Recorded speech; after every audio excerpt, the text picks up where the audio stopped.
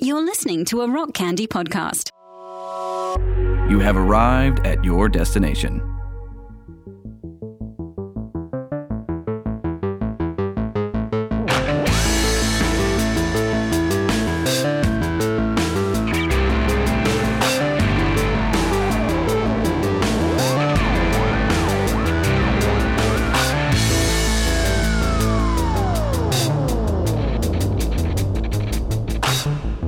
All right. So, what are you drinking? You drinking something, or you just LaCroix. you growing? A berry LaCroix. Yeah. Are you going straight edge? Yeah. Okay, that's cool. I think it's Yeah. straight edge weekend or something. I don't know. Oh, really? I don't know. No, I didn't do that. I saw some things posted. I don't know what it means. Probably kids are listening to this and just laughing at how old I sound.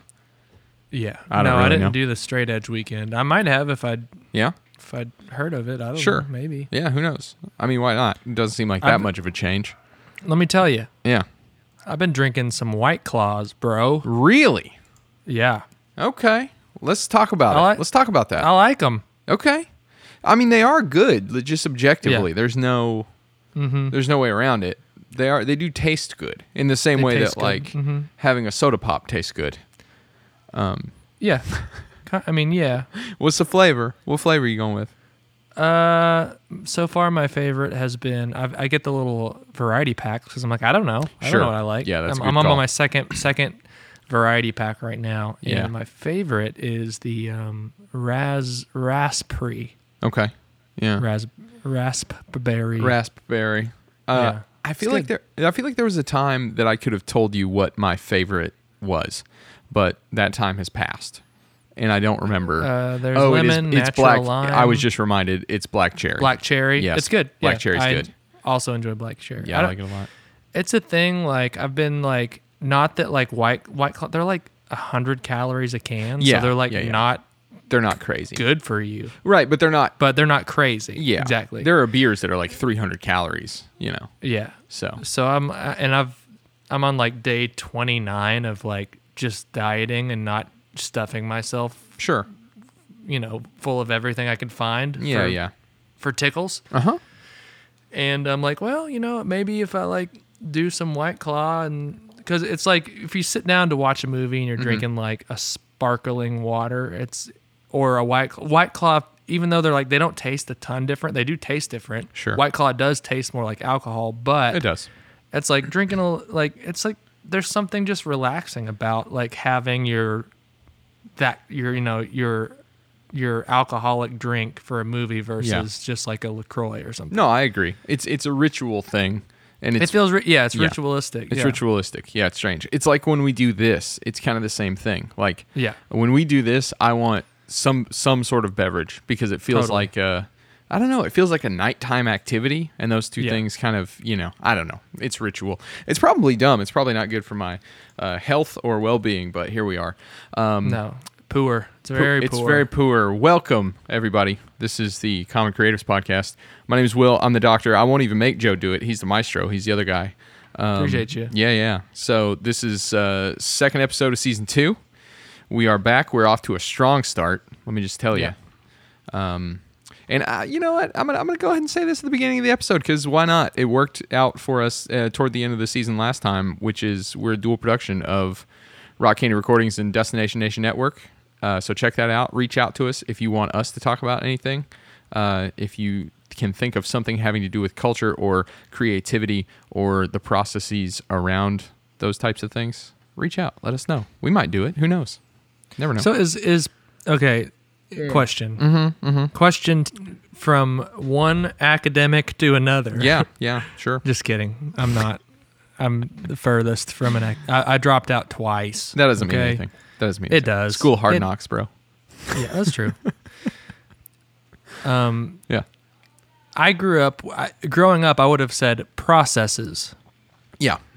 Is that just completely incorrect? No. Or No. is it? Yeah. It's just another way of. Did I just say processes? Is that what Yeah. is that what happened? Yeah. Yeah. And No. Tiff. That's her language too. Oh, really? Like, Yeah. She wouldn't say processes. No, I just decided to throw a little stink on it. It's not. Yeah. It's not one of those is wrong and one of them's right. I think it's just preference. I honestly, I didn't know. Yeah, it also depends on. Yeah, I think it also depends on the context. So, like, if you're talking about things that are more academic, it might just sound better to say processes in a given context. But if you're talking about like there are multiple processes that go into blah blah blah blah blah, you know what I'm saying? Yeah. I feel like it also depends on like the cadence of your language. Yeah. Yeah, I don't know. Does that answer your question? Yeah. No, it does. Okay. I would just feel like weird. Yeah, like you wouldn't and know. like like a fish out of water saying it Sure. probably the scientific or academic way. You'd be like, Just like an imposter. It's you would like, be worried if you said, I have no business saying that. "That's not you true. know? That's not true. There are no But academics. that's what There are only people who pretend to be. That's the only. Yeah. There's no one that is really that. Anyway, what are we talking about today? Let's just dive in because it's going to get weird. So, So let's do it. growing up, Yeah. you and I grew up in the same small little town in Kentucky. Yeah. Did you have any friends that said re-racer or re-eraser? I don't remember that. For it's real? certainly possible. That was That doesn't stick common out to me, really. to me in like first grade. Okay. Yeah. It's a re-racer. No, because it re-races. Yeah, because it was raced before, and then you Yeah, I wrote it guess. down, and then it re-raced it. Yeah. Yeah, that makes sense. And I don't know why, but I've been thinking about that since our episode is re-racer head. Re-race your head. Yeah. Yeah. I think I'm sure if there is anybody out there listening who has that experience of that kid Yeah. or that group of kids that said re-racer Yeah. in like first or second grade, please Here's- say something. Here's the thing: we never. We say, hey, if you want us to talk about something, reach out, let us know. But we never say, please make sure that you contact us. Yeah. And that's what we're going to say with this one. If you know people who said re-racer in first or second grade, or anywhere up through high school, it's fine. But yeah, let us know about that. Yeah. So we're talking about talking Eraserhead today. Yeah, David Lynch's debut feature film. Debut feature film. I had seen this film probably, I don't think I had watched it before this year, honestly. I'd seen some David Lynch movies, Yeah. but I'd never watched Eraserhead until this year. And then I rewatched it yesterday and today. I split it into two pieces and rewatched it to do this. What's your history with this film? I've seen bits and pieces of Eraserhead for a long time. Oh, okay. The imagery of Henry Yeah. has been with me for quite some time. Yes. But I had never just watched the movie. Yeah. If that makes sense. It does. I even knew roughly what some people say it's about. Oh, You know, it's interesting. Like, yeah, like, oh yeah, it's the weird, grotesque movie about fatherhood. Yeah. I'm like, Yeah. kind of is that, but is Is it? I don't know. Yeah, exactly. We'll dive into that. I think the poster for, or the sort of title card shot of Henry with his hair, with the whatever it is, sort of sawdusty, glittery, whatever behind him. I think that is so iconic that even people who have no idea who David Lynch is, who have no idea about Eraserhead, you've seen that, right? I mean that has made its way into the cultural landscape for sure. And I think I had seen that for a long time before I ever actually watched the film. And it wasn't what I thought it would be, honestly. Yeah. So it was made in 1977. It's a black and white film. You mentioned that it was David Lynch's debut feature. He wrote it, he directed it, and he produced it. So he's all over this. He did more than that. Did he? He composed the music. Wow. I want to say he was heavily involved in like the art department. Like it was just like his baby. Yeah. He just did, did everything. And I don't have this in front of me. I should have looked it up, but I've read it before. This took years to make, right? Yeah. Like it was in production for years, which is very uncommon for people who don't make movies, right? Well, I Googled the budget just out of curiosity, Yeah. and it said like $10,000, Okay. which God. is wild. Yeah. Yeah. Which would make sense as to why he did so much on it himself. Sure. But if you watch this movie, like regardless of how you feel about it, and thinking about this movie was shot on film in 1977, Yeah. $10,000 seems like the opening scene. Yes. Right? Yeah. It does. Yeah. Yeah. That strange opening scene of The Man on the Planet. Yeah. Yeah. And so. Now you could shoot this whole movie minus the production design on an iPhone in black and white for nothing. True. But 1977, that wasn't.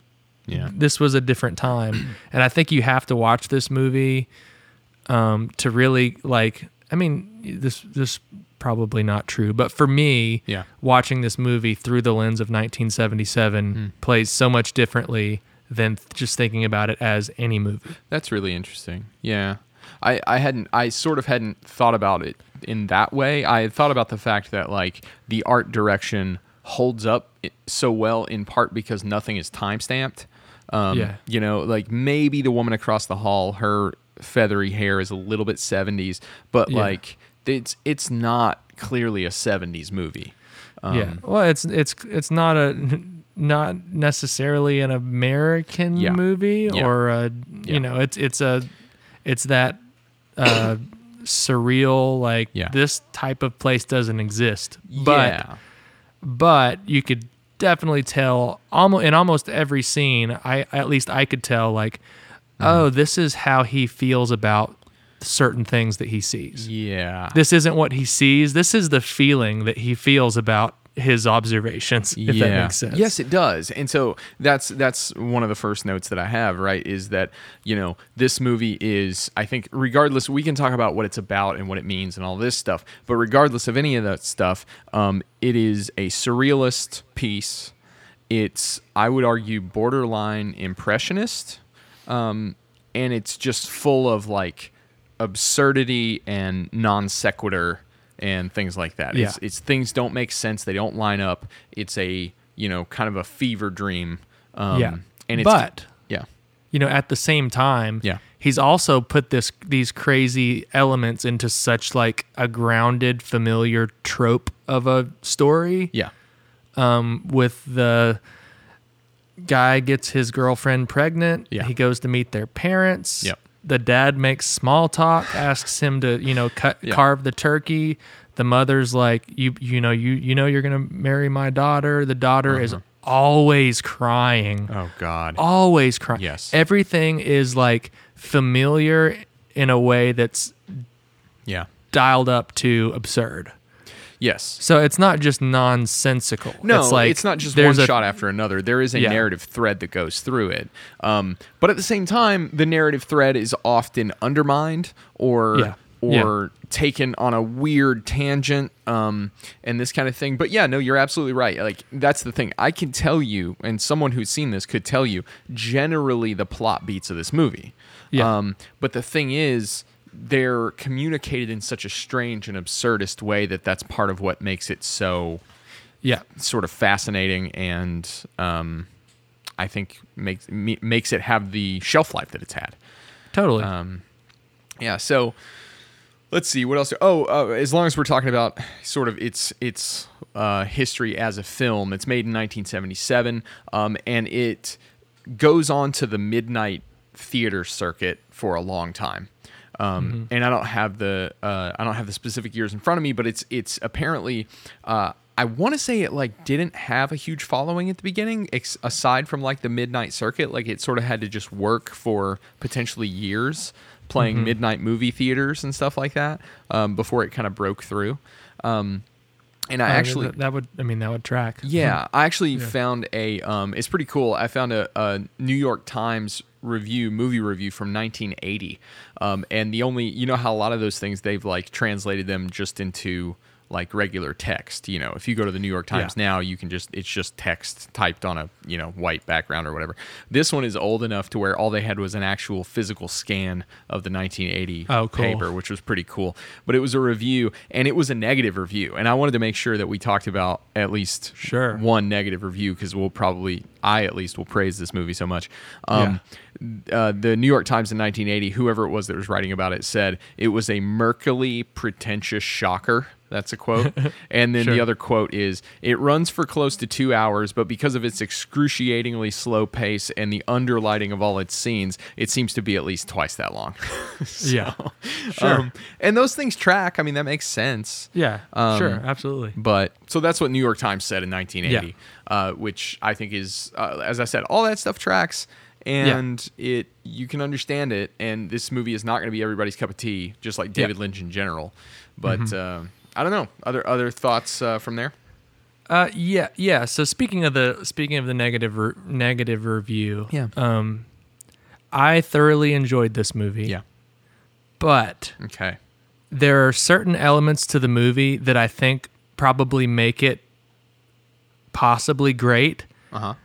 That also just drive me bonkers. Interesting. Okay. So, and watching this, there are a few reasons that I was thinking, like, I bet Will is just going to eat this up. One of the reasons is there is an ASMR Ooh, okay. thing happening with this movie. Yeah. And I get this a lot with certain types of sound design. Yeah. So by trade, I'm a sound designer. I make sounds for movies, right? So I have a lot of experience with this, and there are different ways to go about it. So one thing that is so interesting about this movie, and thinking about it, like, a lot of people ask, well, what's the difference between Foley and a Foley artist and a sound effects artist? Yeah. This movie is a masterclass. Watch this movie. Yeah. You're not going to hear Foley. Yeah. You're going to hear sound effects. Wow. Yeah. So Yeah. any kind of Foley-ish sounds you hear normally Yeah. are like what they recorded. Yeah. And there are certain things, like when she's mixing the food, that's obviously sound effects. Yes. And it's so gross. And I think that's the point. And they do that a few times, or he does that a few times. Yeah. Yeah. But he relies so heavily on the ambience Yes. in the room Yes. that even if there were like Foley footsteps or cloth or movement of you wouldn't hear it. So he just said, to hell with it, I don't need footsteps. Yeah. So as Henry's walking on these, you just can't, all it is go. Yes. Yeah. It's Yeah. And I think that contributes heavily to why. I mean, it's funny that you mentioned that in terms of ASMR. I didn't find any sort of ASMR response to this movie. I mean, because there's nothing relaxing about it, But Sure. you're absolutely right that I ate it up.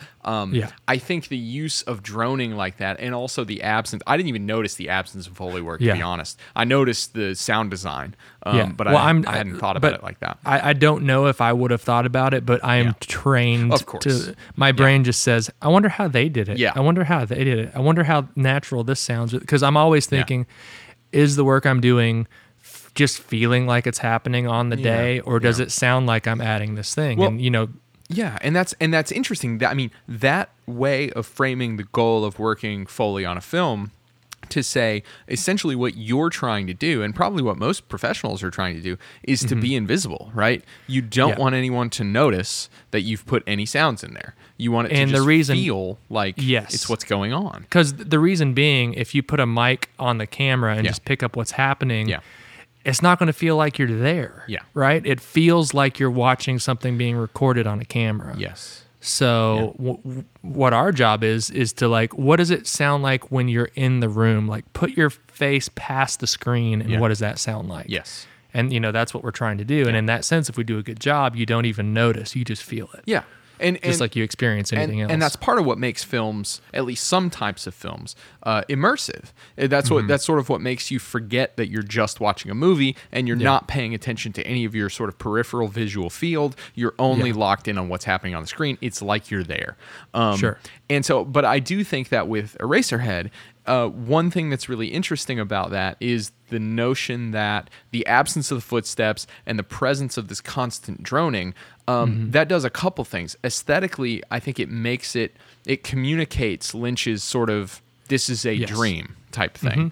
And then number two, it also builds the world, even from within the sort of bad dream of this movie. It builds the world into this sort of, it highlights the sort of hyper-real nature of things. No, it does, Yeah. and I think it plays really well. And like I said, it's odd to say that it drove me nuts, but I enjoyed it. Yeah. I enjoyed the thing that irked me. It drove you nuts as a professional, but you enjoyed it as a viewer kind of thing? Yeah, and there are certain sounds that are like, what was I watching yesterday? I was watching a movie last night.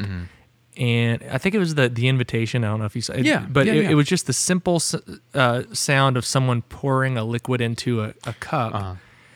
and it felt so like prickly and just just that feeling of like someone's mouth just being too wet to where like there are certain sounds in movies that just trigger me in a way. Yeah. And this movie was just constantly hitting that note, and not just the squishy sounds or whatever. Yeah, it was mostly the squishy sounds, but like because all the other sound effects were so like broad stroke, and I enjoyed that aesthetic, but at the same time, it made me think. I feel like if he had a bigger budget, he would have had Foley. Oh, so interesting. I think in 1977, you've got audio tape rolling, you've got film rolling, and you have certain ways you can sync things up together and record them, and that makes a lot of sense. It's probably just utter limitation with what he can do with sound. Yeah, but I think that's also kind of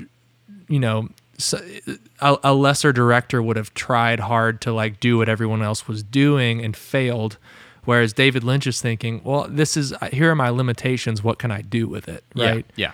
And that in itself became like this very specific flavor for the whole movie sonically. Yeah. That I really enjoyed and also didn't. Yeah. Well, and this is one of those. hard. This is one of those movies that's. Sometimes I love these, and sometimes I hate them. In this case, I loved it, but this is one of those movies that you're not, even if you love it, you're not going to walk away feeling good. Like the point of this movie is not to make you feel good in any way. Yeah. Right? Sort of. Yeah. It plays on so many like very like in our real world, like a father killing his child is horrific. Horrific, yeah. But in this world, it's more just like, how does having a kid that just whenever you have a baby in the house, how do you feel? Yeah. And what does that look like in a surreal world? Yeah. Like that's not horrific. It's just a feeling. It's a feeling, you know what I mean? and it's He's being impressionist. Like he is communicating emotion first, and he's using all the other elements of story and visuals and sound to push emotion. And as unsettling as a lot of it was, I was also found myself laughing out loud while watching it. It's funny in parts. It's funny. It is. And because of that, if this movie didn't have any of that, I probably would have left thinking, ugh. Well, but instead I thought, and also I think that the humor, it doesn't come. It's not bump type humor, but it's the type of thing like one of the examples of laughing that I can think of is when they're at the family dinner scene and the dad is just smiling just without breaking, like he's just smiling so hard at Henry, even while the daughter is looking out of the kitchen door and crying. And the dad just continues to smile. It's unsettling, and it's almost like one of those things where your laughter is a response to being unsettled in a type of way. Yeah. And it strikes that note really good. And some of it is sort of more traditionally funny, but I think even those where it's like, I'm just uncomfortable, and so I'm going to laugh.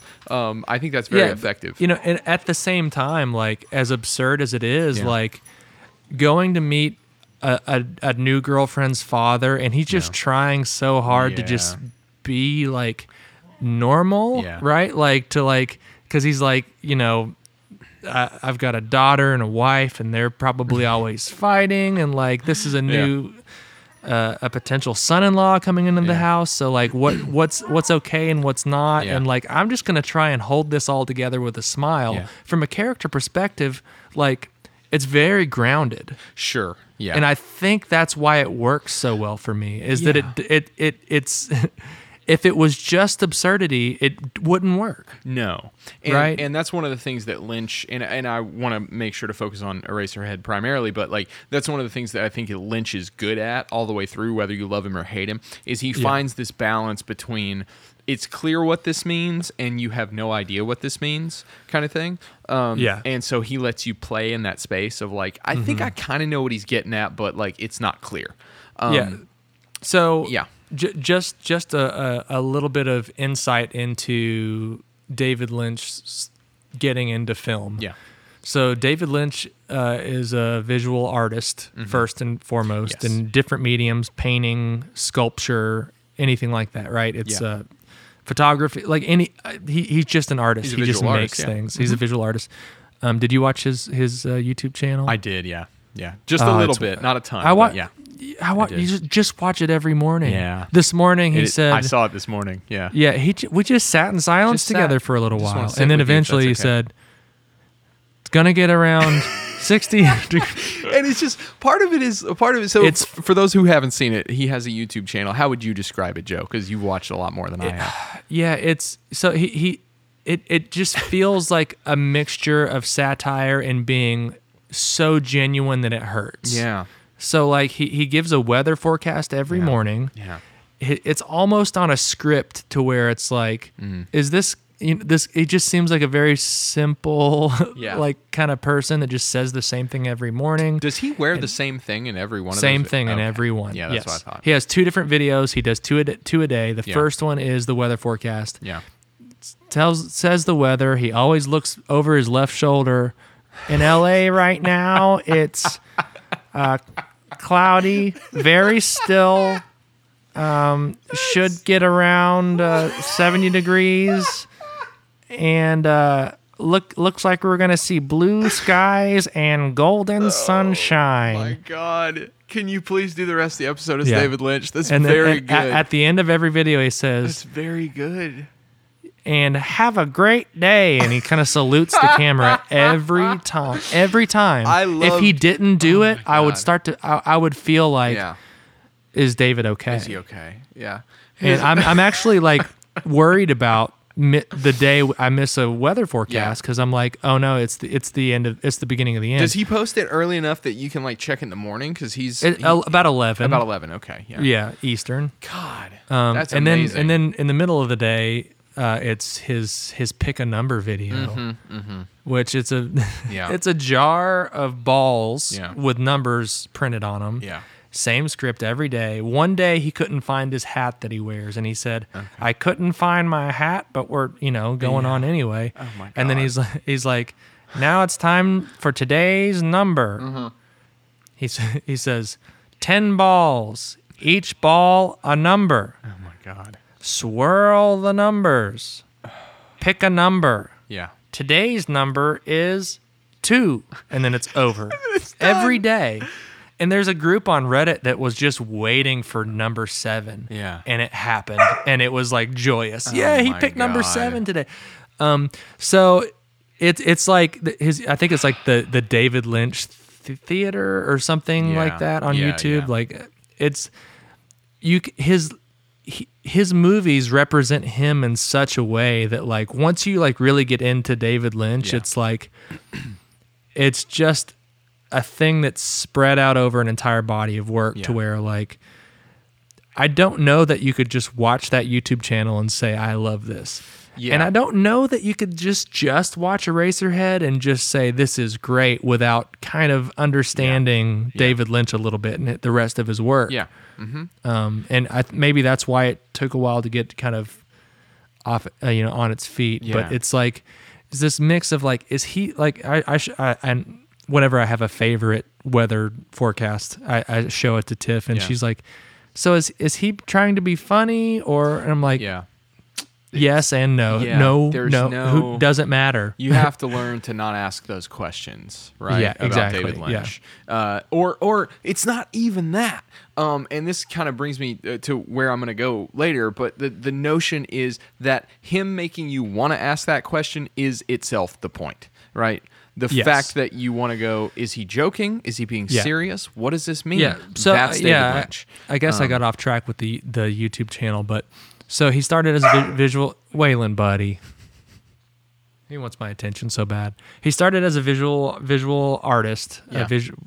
whatever you call visual media, visual artist. Visual right? artist, Is that, yeah. is that the correct term? Sure.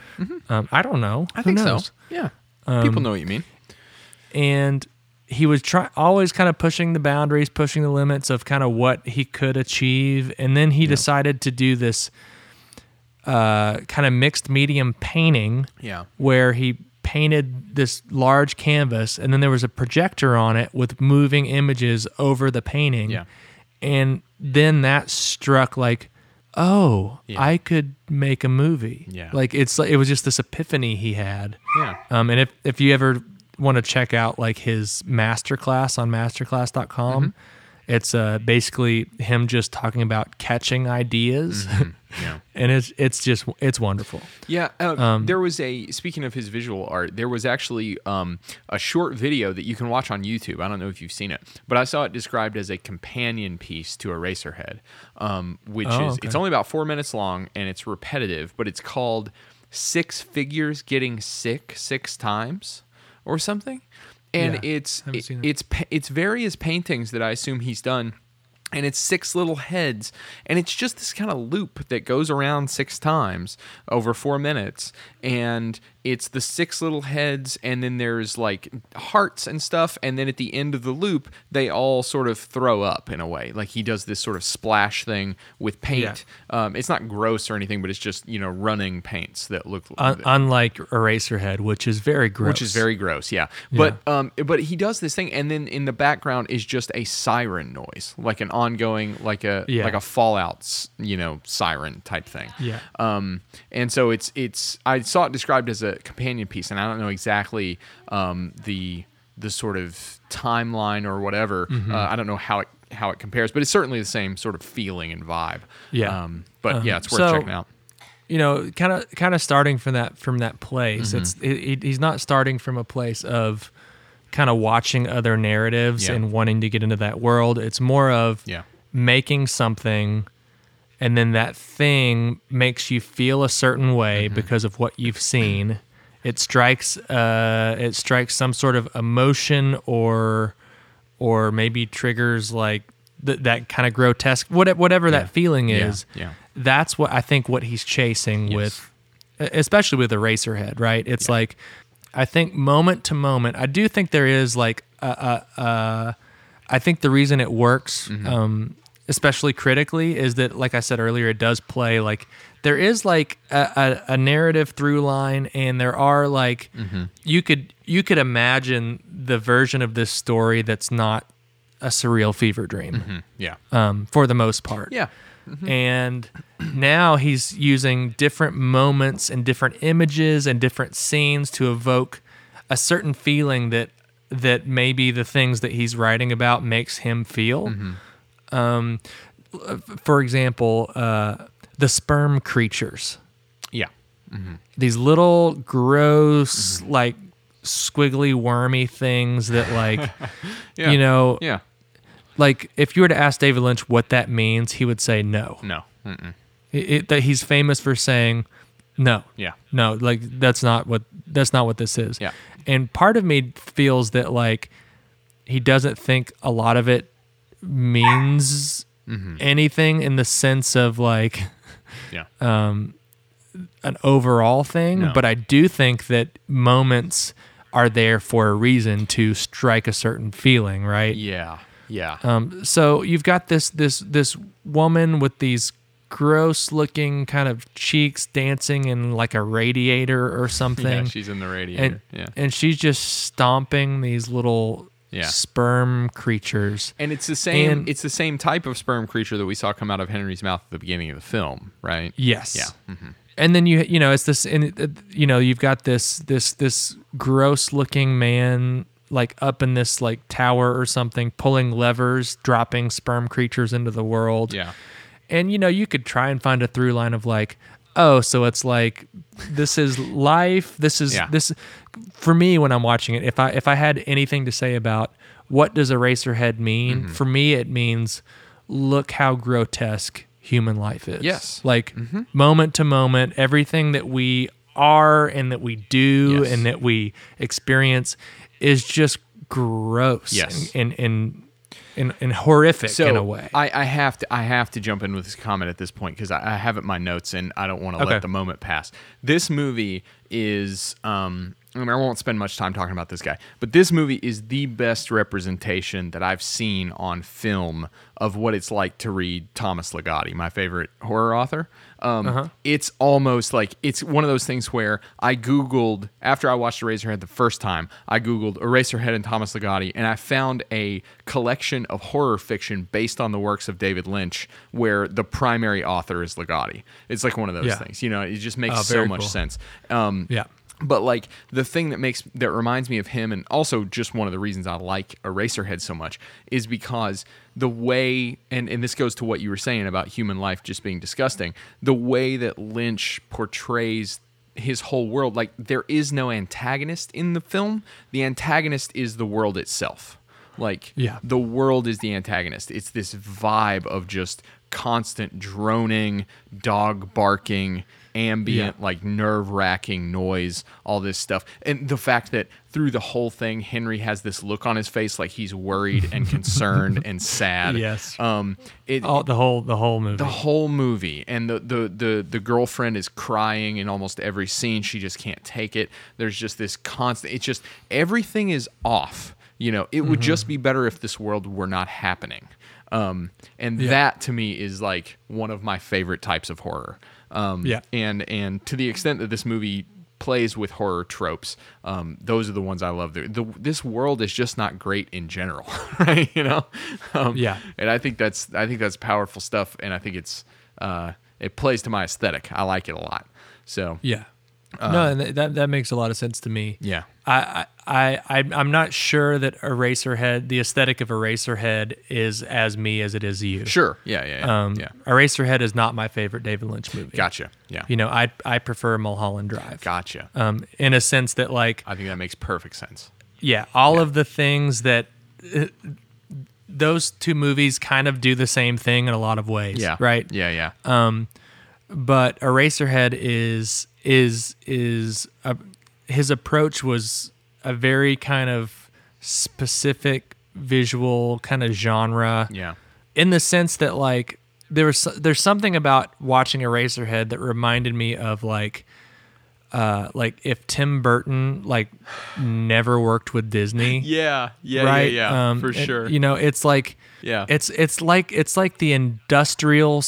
It's like put Tim Burton in this industrial soulless vacuum, and you get Eraserhead. Yeah, well, maybe, if that makes sense. It does, absolutely, and I think part of the reason that is because, and part of it is the industrial thing, but like, part of it is, I think, the influence of the visual language of like German expressionist film. Like you can clearly tell, and also noir, because both of those are about sort of black and white, high dichotomy, high contrast, blacks and whites, and how those things contrast off one another visually on the frame. And like Burton loves that stuff. You know, it's a weird hyper realistic thing where you have high contrast between blacks and whites on the color spectrum.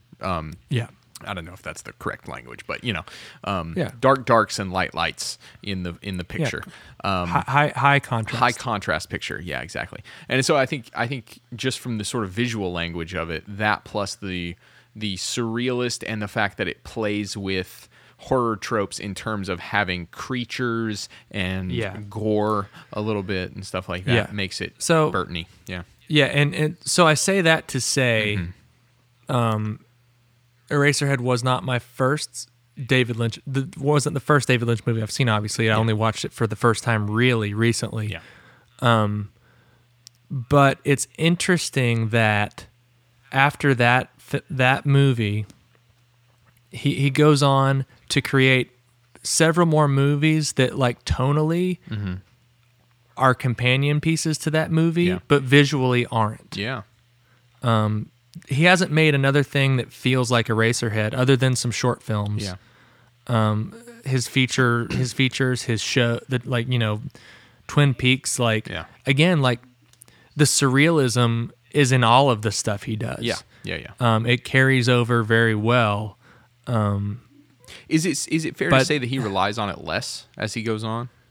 Do you know what I mean? Relies on the surrealism less? Yeah, I think so. It becomes more narratively understandable, and But I think the biggest thing is just like he didn't do this like Tim Burton. Like his visual aesthetic is all over everything he's done since his first thing. Right. And David Lynch made this movie, and then you don't really see that in that way again, That's a other good than point. maybe in Dune. Yeah. Dune might have some weird kind of grotesque similarities. I haven't seen which Dune in was forever. my first. It was my first David Lynch movie. Yeah. And it's like the only movie he's ever made that he almost disowned. He's like, that wasn't really my movie. Sure. Because it's like, of course you shouldn't have made Dune. Right? Yeah. Well, do you have other thoughts that you want to get to right now? Do you want to take a quick break and then come back and talk other points? I have a lot, so whatever cool. you want to do. Yeah. Take a quick break? Yeah, let's take a break. All right, cool. Everybody check this ad break out and see what's up. And come right back. We'll talk more about Eraserhead. It's dope. That's dope. Waylon agrees. Hey Sugar, I'm Erica Michelle. I host a voice diary called Brown Sugar Diaries on the Rock Candy Network, where I spill all the tea about my dating experiences, life lessons, my journey to healing and wholeness, my life as an entrepreneur, student doctor, CEO of a nonprofit, and I give my opinion on the current happenings of the world. You see why I have this voice diary? I got a lot of stuff to talk about. Tune into Brown Sugar Diaries wherever you listen to podcasts, and let's sip on this tea or wine. Your cup, your business, sugar, okay? And we back. So, We're back. okay, here's one thing I want to talk about. And you can't talk about Eraserhead without talking about this. Let's talk about the baby. Let's talk about the baby. Let's talk about the baby. What the hell was that thing? You know what I mean? Yeah. Yeah. I mean, Yeah. from a grounded perspective, it was what it feels like to have this little alien thing in Good. your house now. It's Yeah, go ahead. I've heard this a lot from like different people who have had kids, or even like, I don't know, in movies and stuff that are kind of more just kind of straightforward. It's like this thing is your spawn, and it came from you, but it's a complete stranger that's now in your life forever. Oh God. And it's always like excreting things and making noise and demanding. Constant and it's noise. it's there, and it's completely your responsibility. Oh my God. Yeah. That's why I don't have kids. Does so one thing, a fact that I learned in researching for this that made me incredibly uncomfortable, but that some people have pointed to in talking about this film, is the fact that David Lynch's daughter was apparently born with incredibly severe club feet, and had to have like multiple extensive surgeries regarding it. That's interesting. Yeah, and so it's like one of those things where the film is generally read as being so autobiographical that people have like drawn that parallel and said, this could also be about sort of like, health difficulties in terms of morphology when, a child is young or something like that. But yeah, I mean, that thing is, that line that the girlfriend throws off at the dinner scene, which is just like, they're not even sure it is a baby. Like, Right. Yeah. It's so off-putting. Another thing about the baby that I'll say before we get off the subject of the baby is, it's my understanding that Lynch will not tell what the visual effect was created with, like what substance or material he used to create the visual effects. I even found one quote that said he suggested that whatever it was that he used to create the baby was, quote, born nearby. And, which makes it sound like it was, organic tissue that he was using. Some people. So that was going to be something I was going to bring up. That again, this movie was made over a period of some time for like $10,000, maybe. Who knows if that's even accurate, or how much of that is actually just the film, like how much it cost to purchase the film, rent the camera, and get it developed. That's probably $10,000 right there for a feature movie, Yeah. Hold on, you're going. Damn it.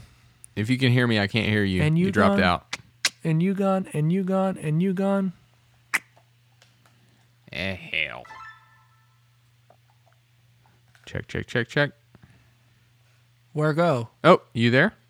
Yeah, you went away. Oh, you went away too. All right. Well, I guess let's jump back in. Yeah. So, $10,000, not that much money. Yeah. And when you're watching this movie, like part of it, like the fact you can get away with more in black and white. Yeah. I think it's harder to light a black and white movie because like, different colors, you can perceive contrast with color through color, right? So you like one color versus another color could show you contrast. Yeah. But if you flip it over to black and white, it's two poles. similar grays. Yeah. Right. Yeah. So it's just a different thing altogether. So I do think that probably in visual effects wise, like black and white's probably doing this movie a lot of favors. Absolutely.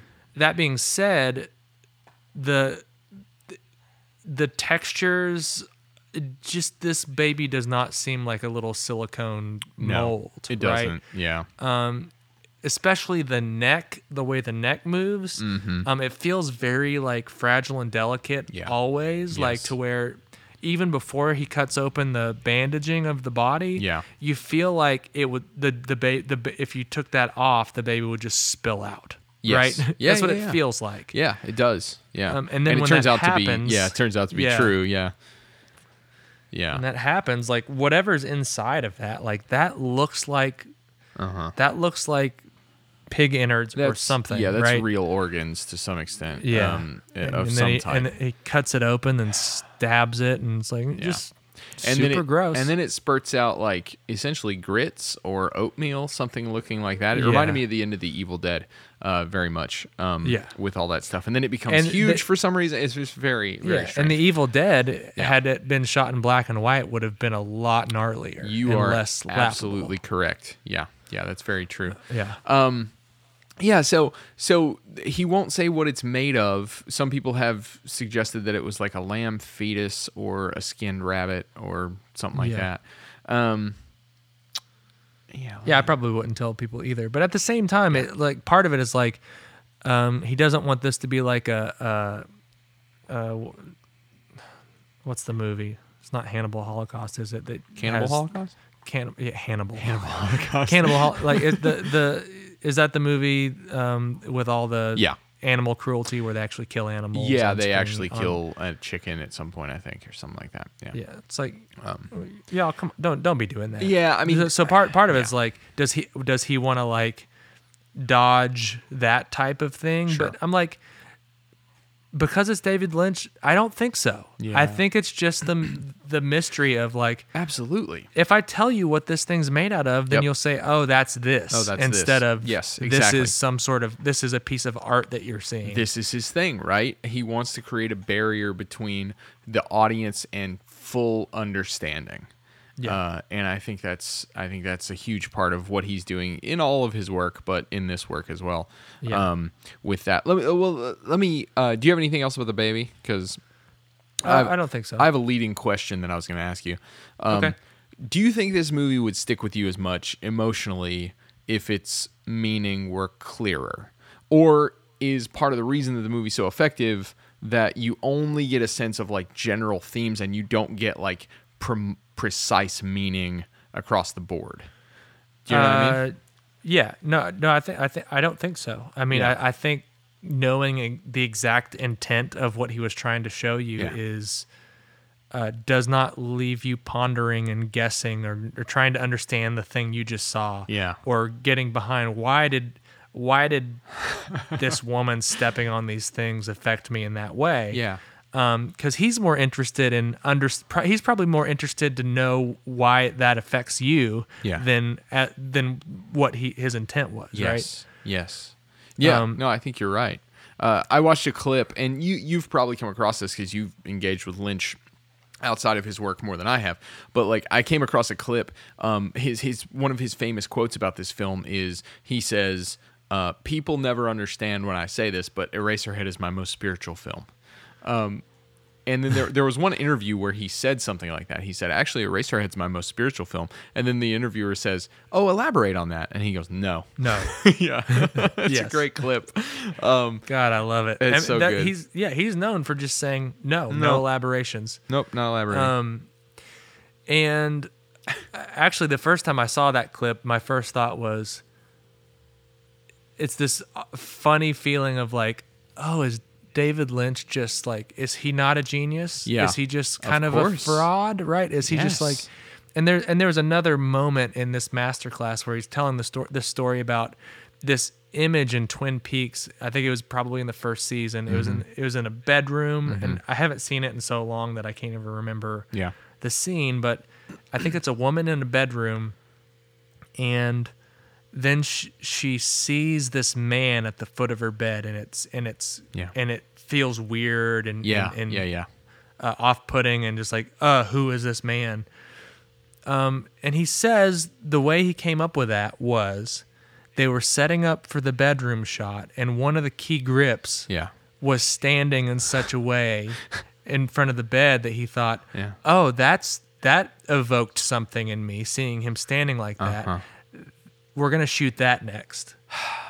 So it's just because it made him feel something, now it's part of the narrative, which is just moment to moment feelings.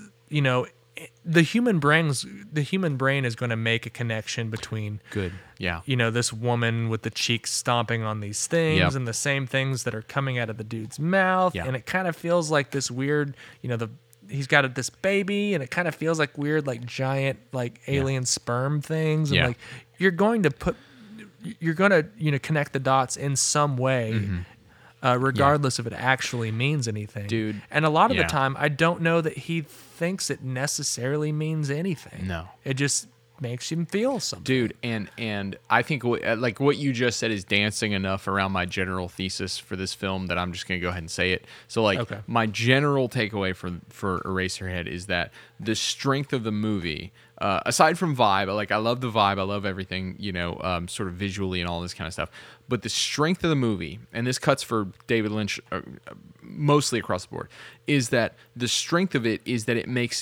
the film makes it very likely that the audience will want to dissect it for shades of meaning and levels of meaning after watching it.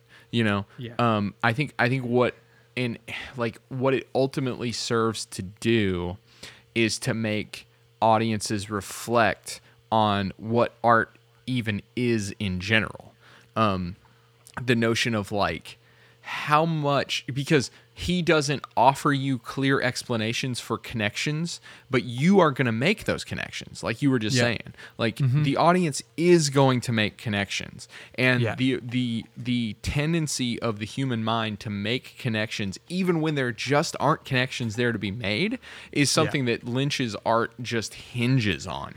And so I think the reason that causes at least me to reflect on what art is and how it works is the notion of is this the same thing that I'm doing when I watch, if I watch an Adam Sandler movie, right? I go and watch Billy Madison. Is that the same thing? I am projecting meaning onto this movie. It's just that the Adam Sandler movie doesn't show that to me. I don't notice that I'm doing that when I watch the Adam Sandler movie. When I watch Lynch, he shows me that he's like, look, there don't have to be connections. You're making the connections, that kind of thing. And I think that's absolutely brilliant. And it's also one of those things where it's your question is a good one, which is is he not a genius? You know what I mean? Yeah. It's what I've come to is that he's not a genius in the sense that I thought he was. Okay. He's a genius in another way. Okay. I don't think he's a genius storyteller. Interesting. I think he's a genius a visual artist. Yes. I don't think that his narrative is important at all in his movies. Yeah. We'll have to do. I would not challenge that point, but I would push you on that point a little bit in terms of for example, Mulholland Drive, but I don't want to do that on this episode because I think it deserves its own space. But, Sure. Yeah. Okay. But we'll need to do Mulholland Drive. we And do, I yeah. don't know that. I don't know if I'm not going to die on that hill. no, sure.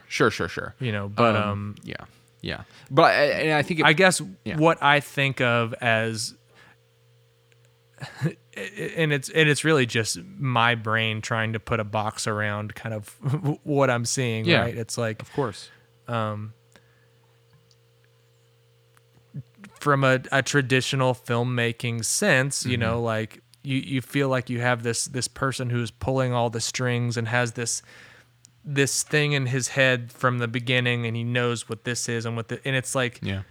I feel like his genius is that he's embracing that he doesn't know any of the pieces and how they fit together other than like, I feel like a narrative genius would just know it. Yeah. And I think he doesn't know it, and in that sense, it's genius, right? Yes. I guess that's what I'm trying to say.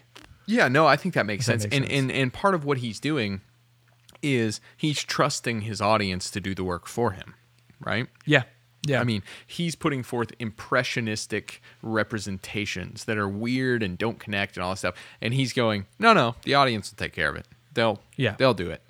They'll do the work of meaning making, which once again, I think, you know, it's not that every artist can do this, but doing that is a very coherent and very purposeful and interesting sort of, I mean, he's all like, I can't read his work as anything other than like philosophy, which is just my, you know, my general slant of my brain. But it's like one of those things where he is asking questions about what it means to even tell a story or make art in any way. Yeah. Like he is exploring these things of like, no, you are doing it. It's not about the author's intentions, right? Yeah.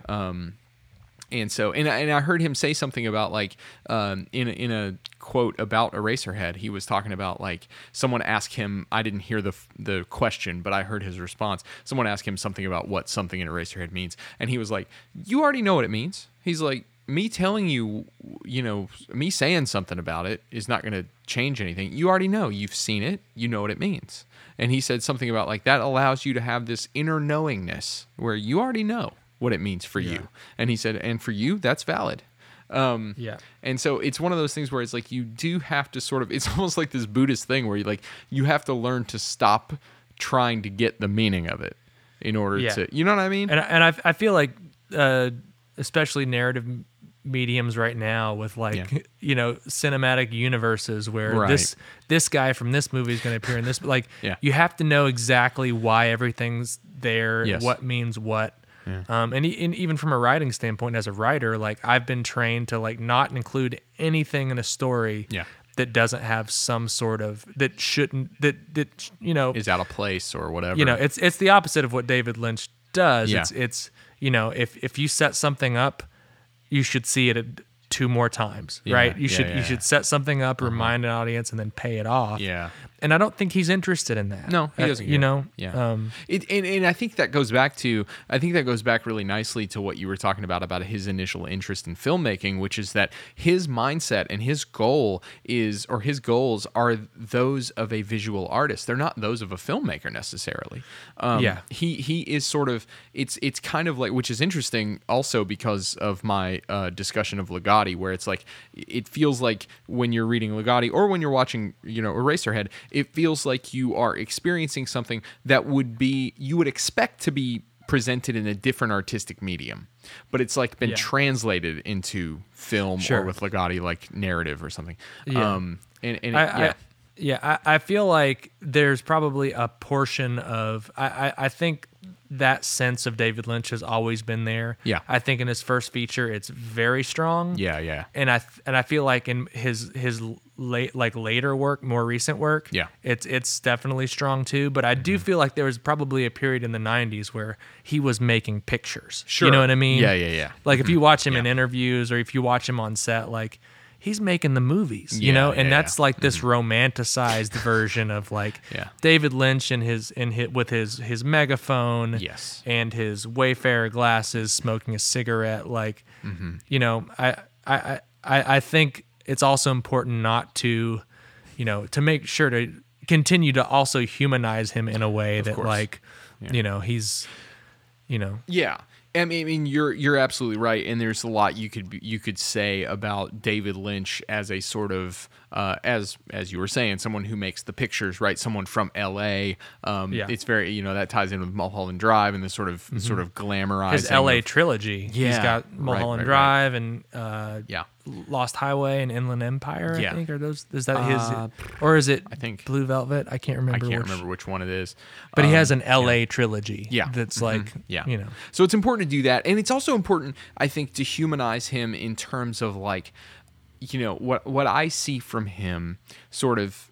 This is gonna get nerdy, but what I see from him, sort of philosophically, is it's like a magic trick, right? I mean, the thing that he is doing is he's deflecting questions about meaning, in such a way that it allows you, the viewer, the audience, to infer that meaning or to create it for yourself. And the minute he stops doing that sort of, that's a sleight of hand. Yeah. There is no meaning there. You've seen Eraserhead, Yeah. you know what it is. That's what it is, right? Yeah. But what does it mean? You want something beyond that, and that's the magic trick of David Lynch, which is Exactly. he makes you think, no, this is about something else, and then you plug in all those variables in ways that because when Yeah. I'm watching Eraserhead Yeah. at this point Yeah. in my analyzing movies, like I'm not watching it and thinking, what does he mean? I'm like, oh, I get it. Yeah. I get Sure. what this is for me. Yes. Like I'm not asking, I wonder what he, I'm like, Yeah. but that's also for me, like kind of hearing David Lynch talk about the movies. I'm like, I don't know that he necessarily even I don't know that he has a very clear intention with this. And because of that, I'm going to watch it in a sense that's very much just let this thing wash over me and try and think about what it makes me feel when I'm seeing the thing. Sure. Right. Yeah.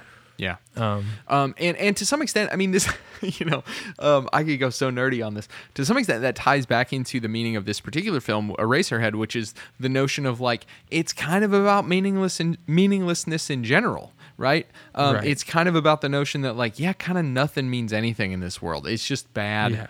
Yeah. This weird lamb fetus that is howling when I'm trying to get some sleep, all this kind of stuff. And so it's but at the same time you have this man who his wife basically walks out on him because she's tired. She doesn't want to she doesn't want to do it. She's going to her parents' house and he's stuck to try his hardest to nurse this child thing back to health. And at the end it doesn't end well. Yeah, it doesn't end well. Yeah, exactly. But his intention is very kind of noble. Yeah. But he's also just feels kind of like a bystander in all of it. Like the guy that never asked for anything tries to do the right thing and fails. Yeah. Ends up killing this, Yeah. Like that's what the movie's about. Sure. Yeah, it's among about other that. things. Why not? Yeah. Exactly. No, I think that's very good. One other quick thing. I know we're over an hour now, so whatever. But one of the points that a quote from Lynch that I wanted to bring up that I thought was really good. That is one of the reasons that I love this particular David Lynch film so much, is he says, quote, "Factories are what's beneath the surface. They are the unconscious in a way. Factories get me in my soul. I feel the universe in them." And so like when I read that, I thought, that's exactly how I understand his sort of this picture of this like very industrial, non-location. It's very much about factories. He works at a printing, I don't know if he says factory or not, but anyway. Yeah, he does. Okay. He works at a printing factory. The father, threw up, installed all the pipes in the neighborhood and all this kind of stuff. And that was something that I was going to mention. Yeah. I thought I wrote down the line, but Sure. I didn't. Just this, the one part where he just has this, he's like braced for the thing he's going to say about the things that he built. And I don't know. And then a train is going by or some noise is happening while he's doing this. Yeah. The family dinner scene reminded me of Texas Chainsaw, strangely enough. Oh, sure. Gave me kind of a Texas, because you have this like comatose grandma. It's a very disgusting scene. You have and interestingly enough, he has the little chickens that he's going to cut. He's going to do the carving since he's a guest, and then it starts bleeding. And the mother starts screaming and all this stuff. I didn't actually notice all the sort of themes about like birth and the birthing process during that scene on my first watch through. And then the second watch through, I'm like, it's once again, you can't ask those questions like, is this what he meant? But like at the same time, it's like, oh, that's an interesting connection, right? This sort of, gore coming out of the bottom of this chicken, and then the mother freaking out about it, and then immediately after that needing to talk to Henry about this strange thing that he's had. I don't know. Weird thing. Weird. Yeah. In 2004, this film was preserved by the National Film Registry through the Library of Congress, so it's a big deal. It's not good. It's not. Yeah. I'm glad to hear that. Yeah. No, I figured that'd make you feel better. Do you want to rate Eraserhead, or do you have any final thoughts about it? Here's one of my notes. Yeah. What does it mean, Lynch? No, because it doesn't matter. You can't watch this movie and not have some visceral reaction with a feeling in the back of your mind saying, oh, this feels like X, Y, or Z. We just want to know, but I don't think Lynch even knows.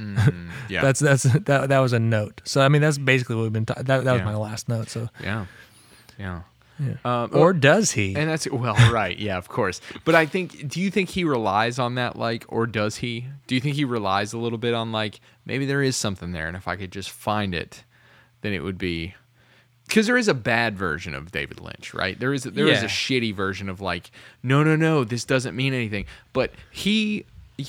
as you said, it's not just nonsense. It's not just complete nonsense. There's a thread. There are general themes, all this kind of stuff. He knows how to lure that response out of you that makes you feel like it is about something. Yeah. There's just something very grounded about his characters that they're very relatable, right? Like there's a relatability, I think. Yeah. I'm trying to think of Naomi Watts' character in Mulholland Drive. She's chasing her dreams, you know, she's even Henry, he's just trying to kind of get by, and he's on vacation. He's just a little surprised by what life actually kind of looks like. Yeah. I mean, even Wild at Heart is my second favorite David Lynch movie. Yeah. It's I don't know that it was critically praised or anything, but it's just it's absurd, fun, wild, rock and roll. Nick Cage being wild Nick Cage in a snakeskin jacket, and it's as absurd as it is, it's still just just two kind of normal people that just want to be together, and no one wants them to be together. It's kind of like his version of Grease in a way. That's just a lot more blood and a lot more mothers who are hiring, hit people and covering her face with lipstick, and Willem Dafoe with little nubs of teeth, and a lot more absurdity and strangeness. Wizard the Wizard of Oz, witch floating. Wild at Heart is wonderful. I need to see that, actually. I haven't seen that film. Yeah. So I'll let you borrow my copy. Yeah. I don't think you can even watch it digitally. I was gonna say, I think it's hard to find. All right. Well, you want to jump in and rate Eraserhead? Yeah, let's do it. You want to jump in there first?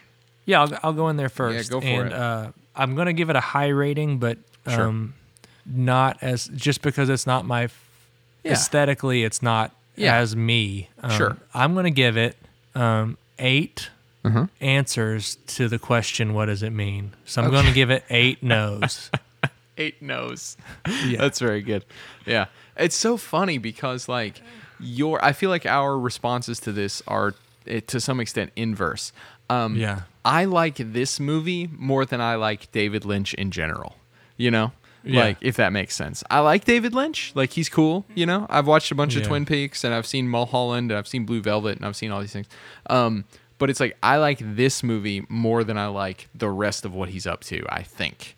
Sure. And yeah. it's because it's good in terms of David Lynch, and it's also just dead on my aesthetic.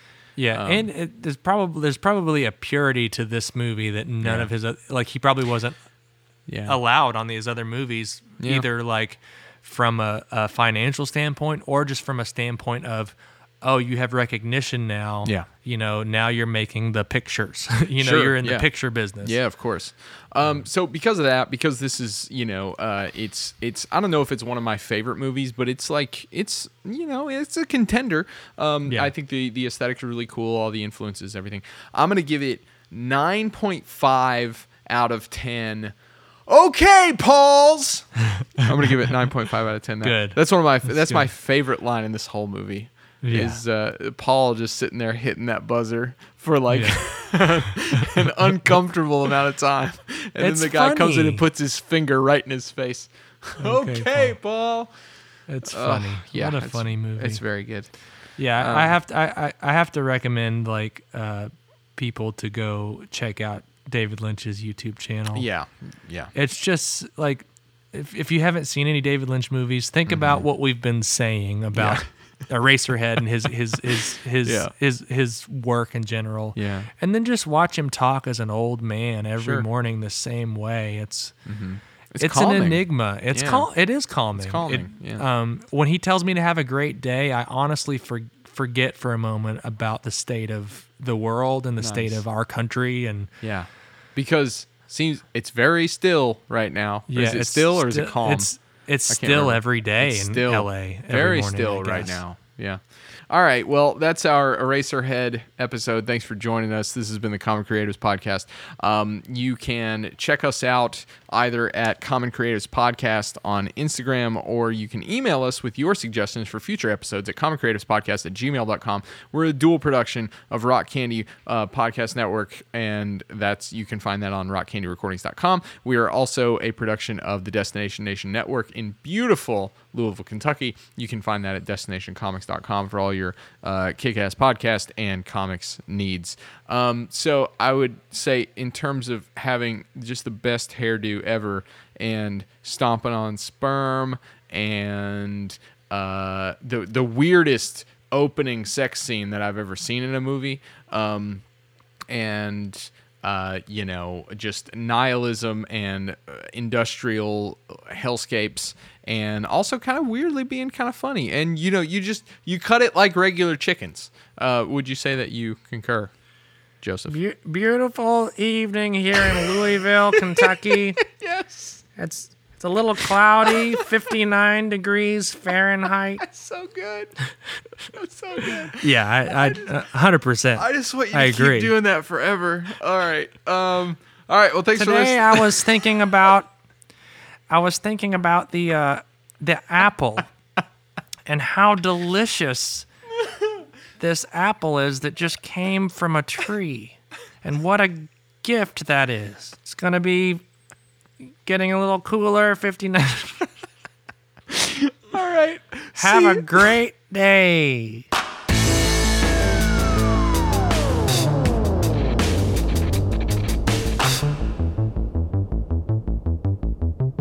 Thank you for listening, DNN. For more shows like this one, visit rockcandyrecordings.com.